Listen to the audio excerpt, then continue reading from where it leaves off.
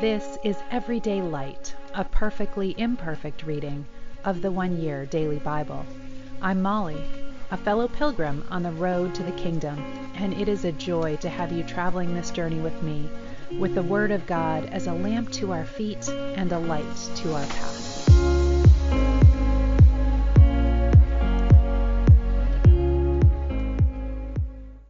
Welcome. This is the One Year Bible reading for June the 15th. We're starting today in 1 Kings chapter 14. And in our very recent Old Testament reading, we have had the death of Solomon, and his son Rehoboam had listened to his peers, the younger of his advisors, and as a result had his kingdom torn away from him. So he's only in control of Judah at this point, and Jeroboam, his rival, is in control of the rest of Israel. And Jeroboam, in his concern to maintain control over the people under him, made 2 golden calves for them to worship, which seemed like a bad idea, and it is a bad idea. So that's where we're picking up today with Jeroboam.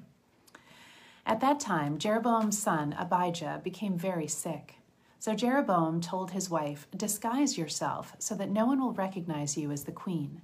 Then go to the prophet Ahijah at Shiloh, the man who told me I would become king. Take him a gift of 10 loaves of bread, some cakes, and a jar of honey, and ask him what will happen to the boy." So Jeroboam's wife went to Ahijah's home in Shiloh. He was an old man now and could no longer see. But the Lord had told Ahijah, "Jeroboam's wife will come here, pretending to be someone else. She will ask you about her son, for he is very sick. You must give her the answer that I give you." So when Ahijah heard her footsteps at the door, he called out, "Come in, wife of Jeroboam. Why are you pretending to be someone else?" Then he told her, "I have bad news for you. Give your husband Jeroboam this message from the Lord, the God of Israel. I promoted you from the ranks of the common people and made you ruler over my people Israel. I ripped the kingdom away from the family of David and gave it to you. But you have not been like my servant David, who obeyed my commands and followed me with all his heart and always did whatever I wanted him to do. You have done more evil than all who lived before you. You have made other gods and have made me furious with your gold calves. And since you have turned your back on me, I will bring disaster on your dynasty and kill all of your sons, slave and free alike. I will burn up your royal dynasty as one burns up trash until it is all gone. I, the Lord, vow that the members of your family who die in the city will be eaten by dogs, and those who die in the field will be eaten by vultures." Then Ahijah said to Jeroboam's wife, "Go on home, and when you enter the city, the child will die. All Israel will mourn for him and bury him. He is the only member of your family who will have a proper burial, for this child is the only good thing that the Lord, the God of Israel, sees in the entire family of Jeroboam. And the Lord will raise up a king over Israel who will destroy the family of Jeroboam. This will happen today, even now. Then the Lord will shake Israel like a reed whipped about in a stream. He will uproot the people of Israel from this good land that he gave their ancestors and will scatter them beyond the Euphrates River. For they have angered the Lord by worshiping Asherah poles. He will abandon Israel because Jeroboam sinned and made all of Israel sin along with him." So Jeroboam's wife returned to Tirzah, and the child died just as she walked through the door of her home. When the people of Israel buried him, they mourned for him, as the Lord had promised through the prophet Ahijah. The rest of the events of Jeroboam's reign, all of his wars, and how he ruled are recorded in the book of the history of the kings of Israel. Jeroboam reigned in Israel 22 years. When Jeroboam died, his son Nadab became the next king. Meanwhile, Rehoboam, son of Solomon, was king in Judah. He was 41 years old when he became king, and he reigned 17 years in Jerusalem, the city the Lord had chosen from among all the tribes of Israel as the place to honor his name. Rehoboam's mother was Naamah, an Ammonite woman. During Rehoboam's reign, the people of Judah did what was evil in the Lord's sight, arousing his anger with their sin, for it was even worse than that of their ancestors. They built pagan shrines and set up sacred pillars and Asherah poles on every high hill and under every green tree. There were even shrine prostitutes throughout the land. The people imitated the detestable practices of the pagan the Lord had driven from the land ahead of the Israelites. In the 5th year of King Rehoboam's reign, King Shishak of Egypt came up and attacked Jerusalem. He ransacked the temple of the Lord and the royal palace and stole everything, including all the gold shields Solomon had made. Afterward, Rehoboam made bronze shields as substitutes, and he entrusted them to the care of the palace guard officers. Whenever the king went to the temple of the Lord, the guards would carry them along and then return them to the guard room. The rest of the events in Rehoboam's reign and all of his deeds are recorded in the book of the history of the kings of Judah. There was constant war between Rehoboam and Jeroboam. When Rehoboam died, he was buried among his ancestors in the city of David. His mother was Naamah, an Ammonite woman. Then his son, Abijam, became the next king. Chapter 15. Abijam began to rule over Judah in the 18th year of Jeroboam's reign in Israel. He reigned in Jerusalem 3 years. His mother was Maacah, the daughter of Absalom. He committed the same sins as his father before him, and his heart was not right with the Lord his God, as the heart of his ancestor David had been. But for David's sake, the Lord his God allowed his dynasty to continue. And he gave Abijam a son to rule after him in Jerusalem. For David had done what was pleasing in the Lord's sight and had obeyed the Lord's commands throughout his life, except in the affair concerning Uriah the Hittite. There was a war between Abijam and Jeroboam throughout Abijam's reign. The rest of the events of Abijam's reign and all his deeds are recorded in the book of the history of the kings of Judah. There was constant war between Abijam and Jeroboam. When Abijam died, he was buried in the city of David. Then his son Asa became the next king. Asa began to rule over Judah in the 20th year of Jeroboam's reign in Israel. He reigned in Jerusalem 41 years.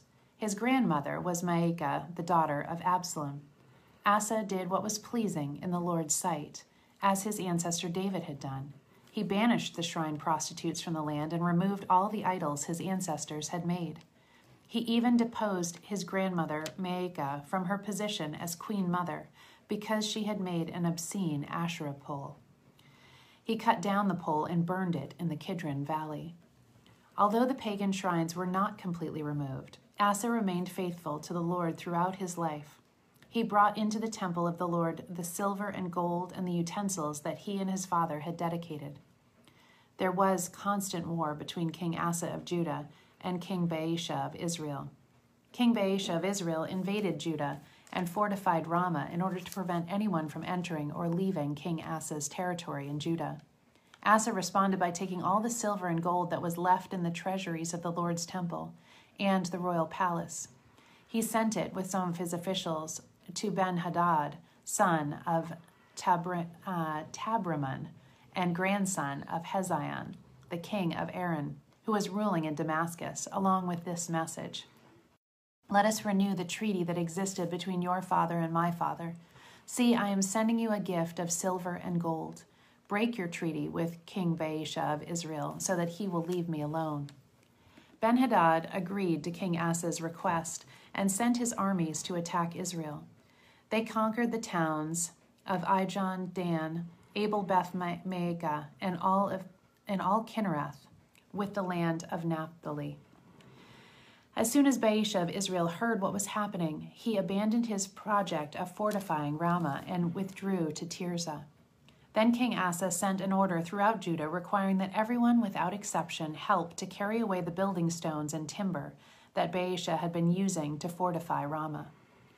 Asa used these building materials to fortify the town of Geba in Benjamin and the town of Mitzpah. The rest of the events in Asa's reign, the extent of his power, and the names of the cities he built are recorded in the book of the history of the kings of Judah. In his old age, his feet became diseased, and when Asa died, he was buried with his ancestors in the city of David. Then his son Jehoshaphat became the next king. Acts chapter 10. In Caesarea there lived a Roman army officer named Cornelius, who was a captain of the Italian regiment. He was a devout man who feared the God of Israel, as did his entire household. He gave generously to charity and was a man who regularly prayed to God. One afternoon, about 3 o'clock, he had a vision in which he saw an angel of God coming toward him. "Cornelius," the angel said. Cornelius stared at him in terror. "What is it, sir?" he asked the angel. And the angel replied, "Your prayers and gifts to the poor have not gone unnoticed by God. Now send some men down to Joppa to find a man named Simon Peter. He is staying with Simon, the leather worker, who lives near the shore. Ask him to come and visit you." As soon as the angel was gone, Cornelius called 2 of his household servants and a devout soldier, one of his personal attendants. He told them what had happened and sent them off to Joppa. The next day, as Cornelius's messengers were nearing the city, Peter went up to the flat roof to pray. It was about noon, and he was hungry. But while lunch was being prepared, he fell into a trance. He saw the sky open, and something like a large sheet was let down by its 4 corners. In the sheet were all sorts of animals, reptiles, and birds. Then a voice said to him, "Get up, Peter, kill and eat them." "Never, Lord," Peter declared. "I have never in all my life eaten anything forbidden by our Jewish laws." The voice spoke again, "If God says something is acceptable, don't say it isn't." The same vision was repeated 3 times. Then the sheet was pulled up again to heaven. Peter was very perplexed. What could the vision mean? Just then the men sent by Cornelius found the house and stood outside at the gate. They asked if this was the place where Simon Peter was staying. Meanwhile, Peter was puzzling over the vision. The Holy Spirit said to him, "3 men have come looking for you. Go down and go with them without hesitation. All is well, for I have sent them." So Peter went down and said, "I'm the man you're looking for. Why have you come?" They said, "We were sent by Cornelius, a Roman officer. He is a devout man who fears the God of Israel and is well respected by all the Jews. A holy angel instructed him to send for you, so you can go to his house and give him a message." So Peter invited the men to be his guests for the night. The next day he went with them, accompanied by some believers from Joppa. Psalm 133. How wonderful it is, how pleasant, when brothers live together in harmony. For harmony is as precious as the fragrant anointing oil that was poured over Aaron's head, that ran down his beard and onto the border of his robe. Harmony is as refreshing as the dew from Mount Hermon that falls on the mountains of Zion. And the Lord has pronounced his blessing, even life forevermore. Proverbs 17, 7 and 8. Eloquent speech is not fitting for a fool. Even less are lies fitting for a ruler. A bribe seems to work like magic for those who give it. They succeed in all that they do. And let's not take that as encouragement to offer bribes, but to remember the proverb we read recently that said that there is a way that looks right to a man, but in the end it leads to death. Now, if you're wondering what a strange background noise is, I don't know if you can hear it, but my large dog is sleeping and snoring very loudly by my feet. So that is what's happening underneath me right now. All right, to end today, I have a selection from Corrie ten Boom's Each New Day. It's called "The Dark Threads Are Needful." Does God always give us what we ask in prayer? Sometimes his answer is no. He knows what we do not know. He knows everything, and his negative answer is part of his plan for our lives. My life is but a weaving between my God and me. I do not choose the colors, he worketh steadily.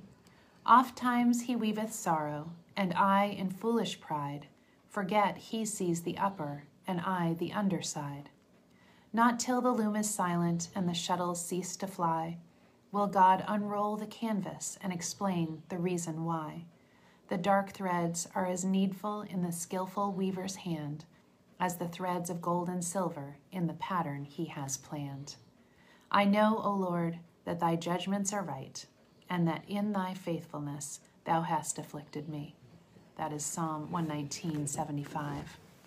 Lord, it is hard to accept a negative answer, but keep us humble enough, patient enough, faithful enough to trust.